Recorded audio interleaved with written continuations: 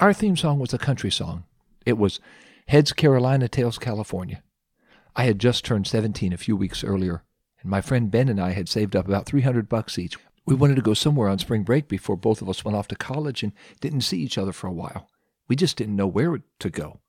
We couldn't ask Google because there was no Google. We had to rely on those tough-to-read, tougher-to-fold-up maps. But we decided we were going to go to North Carolina or South Carolina or maybe Georgia, probably not Florida, definitely not Cuba.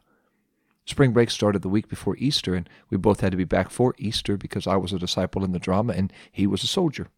So we set out with $600 between the both of us, a trusty map, and the nagging knowledge that we had no idea where we were going or when or where we were stopping. But we finally made it to a city in North Carolina from Ohio about 2 o'clock in the morning. We were road-weary, ready for some sleep, and we pulled into a motel, not a hotel, a motel. Walked into the lobby with our stuff, and the man behind the desk asked, "How old are you?" Now, Ben was a veteran 17. I was a rookie 17. Those are completely responsible, reasonable ages to be 500 miles away from home with a little cash, no credit cards, and very little knowledge on how to fix the truck if it broke down. We were ready for the key and some sleep, not really ready for an interrogation. But the man behind the desk told us that we had to be 18 years old to check into a room. That might be a problem. If we could just wait another 6 months in the lobby, Ben would turn 18, we could have a room. But we begged him, he wouldn't budge. We tried to joke with him, he wouldn't budge. Finally, I told him, "Hey, my dad has his own business, he has an 800 number. You don't even have to pay for long distance. You can call him right now. He'll answer, 'Service tech,' and he will tell you we're good kids. We come in peace. We'll leave everything in the room in one piece. We're not going to party. We just want sleep." And I'm sure he did too. So against his better judgment and motel policy, he gave us a room, we gave him the money. That's the only time I ever sat out on a drive with no idea where I was going, where I was stopping. Our story sounds a little bit like Abraham's story, except Abraham wasn't going on vacation. He was packing up his stuff, he was heading out, and he was never coming back. A good day to you, Simplify listeners. You're listening to L.J. Harry, and you're listening to Father Abraham on Simplify.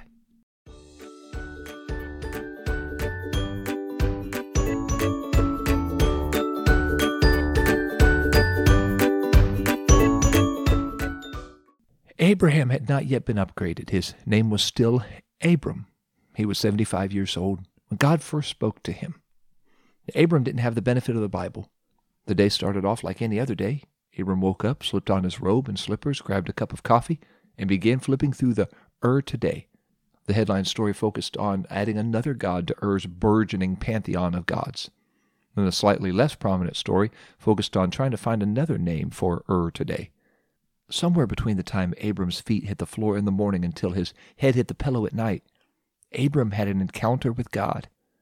God spoke to him and said, "Abram." That's how I envisioned God's voice sounding.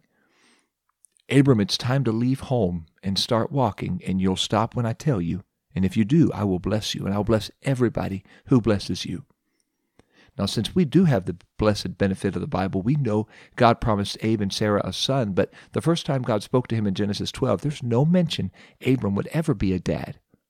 He would love to have had a son, but he's already 75. The sun is already set on their childbearing and child-rearing years. It's just him and his sweet Sarai from here on out. They're more of a Mini Cooper family than they would ever be a minivan family, and that's okay. They've come to grips with that. There's also no record of God ever speaking to Sarai, just Abram. So how would you sell that to Sarai, who's been the head brownie baker for the Middle School Band bake sales for the last 7 years? And yet somehow Abram sold it. "Sarai, you'll never guess what just happened." "You get kicked by your mule again?" No, here, let me help you pack our bags. We're going to get out of here, honey. We're leaving Ur." "Why? I like Ur. I've been the head brownie baker for the Middle School Band bake sales for the last 7 years. Where are we going?" I don't know. God just made me a promise. If we leave Ur, he will bless us, and through us, every family on the earth will be blessed. Can you believe that? You did get kicked again. No, really, God promised me he would bless us if we just obey him. So Abram and Sarai gathered their servants, their animals, their stuff, Abram's troubled nephew Lot, and they started walking with no idea where they were headed. or for how long. It could be a day, it could be a decade. They made it as far as the city of Shechem, where they set up camp, and once again God met with Abram. This time God said more. To your descendants I will give this land. Oh, that's music to his ears. God promised him land, but more than that, God promised him a baby. He was going to be a dad. He was going to have descendants. For the first time I heard we were going to have a baby, I was 26 years old. We'd been married for just over 5 years, and the lovely Andrea let me know our family of 2 was about to become a family of 3. We were so excited.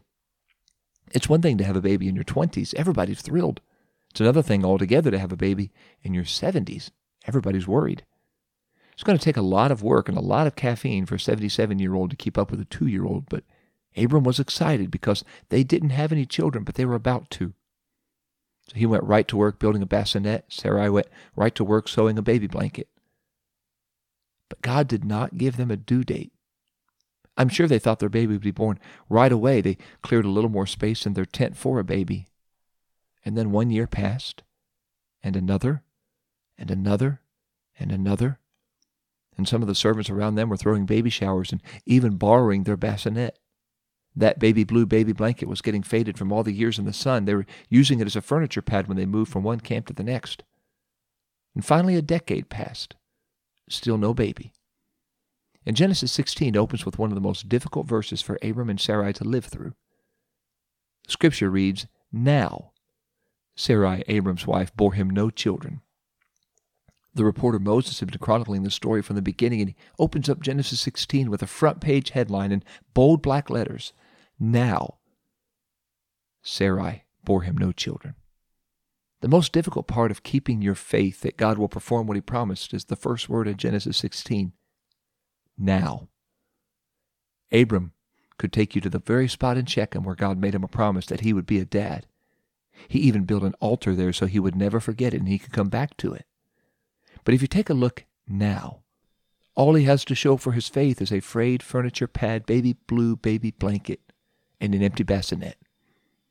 His faith that used to soar now crawls because of one word, now. I have seen now clip the wings of many saints' faith because we don't understand how God works. We don't understand God works outside of time, meaning he's not in the same hurry we are. To God, he's in the past, the present, the future. To God, it's already done. To us, it will never get done. So write this in permanent marker on paper or in your heart. Just because God hasn't performed what he promised doesn't mean he won't. It just means he hasn't yet, but he will. It had been 10 years. Sarah and Abram weren't getting any younger. They still didn't have a baby. Some of the servants were starting to talk. They were starting to wonder. Maybe God wants us to help him out. So Abram sired a son named Ishmael with Sarai's young, pretty servant Hagar. But God said what he meant and meant what he said when he said Abram would have a son, and he would have that son with Sarai. He didn't need Abram's help, just his faith. Faith can be a tricky tightrope. We can fall off either side. Sometimes we confuse laziness with faith. God makes us a promise, and we do nothing thinking God will do everything. Sometimes we call that waiting on God, but God is waiting on us to do what we can, and he will do what we can't. If God promised that he's going to save your family, don't just wait. Pray. Share your testimony of God's goodness with them, and then watch God save them. If God promised he'll provide for you, don't just wait for the phone to ring. Pray about where to go, put in applications, go to the interviews, and trust God to order your steps to provide what he promised. Abram didn't have that problem. He fell off the tightrope on the other side. He tried to speed God along. He and Sarai were supposed to have a bouncing baby boy, but he got impatient after waiting for 11 years, so he stepped off the tightrope of faith and had a son with another woman. Her name was Hagar, and she gave him a son named Ishmael. Ishmael's the father of the Arab nations. Isaac is the father of the Jewish nation, and they're still family feuding 4,000 years later. Be very careful trying to speed God along. Do what you know to do. Do what God tells you to do in his written word, through his preached word, through your devotion. God will perform what he promised on time, every time, even if it's well past our time. More time had passed, and Abram's 99 years old by now. God has blessed him, changed his name to Abraham, changed Sarai's name to Sarah. And like salt in a gaping wound, God reminded Abraham of the promise he made him 24 years earlier. And Abraham LOL'd. You've got to be kidding. I'm a century. Sarah's almost. At 75, it was a stretch. At 99, it's okay, God. And Abraham began to bargain with God. I've got Ishmael. He's a good boy. Let him be the golden boy. But God was insistent. And this time he gave Abraham a gift. Long before sonograms, God told Abraham what they would have and when they would have their son. Next year, according to the time of life, you and Sarah will hold your son. And when Sarah heard that, she laughed out loud. Now, Abraham was 99, she was 90, and now they still didn't have a child together, but God was one short year away from performing on a 24-year-old promise. And here are the credentials God gave to prove he was good for it. This oft-quoted question is plastered on the plaque on God's waiting room wall. Is anything too hard for the Lord? It was written and recorded in Genesis 18 for everyone to read and remember. As you sit in the waiting room waiting for your name to be called in your time with God, take a look at the waiting room wall. You'll see those big bold letters inside that gilded frame. Is anything too hard for the Lord? I ask you the same challenging question God asked Abraham. Is anything too hard for the Lord? That was enough for Abraham to stop laughing and start believing. And he didn't have the highlight reel of God's power. We do. We've read the Bible. We see our God opens oceans and shuts lions' mouths. He dances in fire. He touches lepers. He heals the sick. He forgives sinners. He makes the lame walk. He makes the mute speak.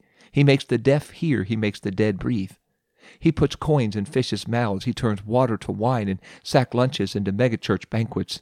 He stills storms with his word. He walks on water. Remember what Abraham forgot. Our God is God. He opens prison doors. He saves prison guards. He saves thieves. He saves tax collectors. He saves prostitutes. He saves centurions. He healed a woman who was sick for 12 years. He healed a man who was lame for 38 years. He healed a man who was blind from birth. He healed a man who was lame from birth. Is anything too hard for the Lord? He walked up a hill and down into hell and walked out of a grave 3 days later with the keys of hell and death. No matter what you've waited on or how long you've waited, I ask you what God asked Abraham. Is anything too hard for the Lord? Let's pray. Let's ask ourselves that question as we pray. Whatever you're waiting on, whatever God promised, no matter how difficult or impossible it might seem to come to pass, if God promised it, He will perform it. Is anything too hard for the Lord? Dear Jesus, we love you. Help us to see you today. Help us to see you for who you are. You're the Almighty God.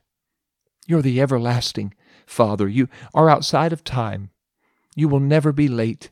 You are always on time. I pray, help us today, God. Raise our faith. Whatever you've promised, you will perform it. You promised revival was going to come, and you are bringing it. We're seeing it. You've promised you would save families, and you would provide for us and take care of us, and we believe you're going to do exactly what you have promised. I ask you today, Jesus, to help us, help our faith. As we read your word, as we hear your word, as we study your word, as we meditate on your word, help us to see what you did before, you will do again, and even more.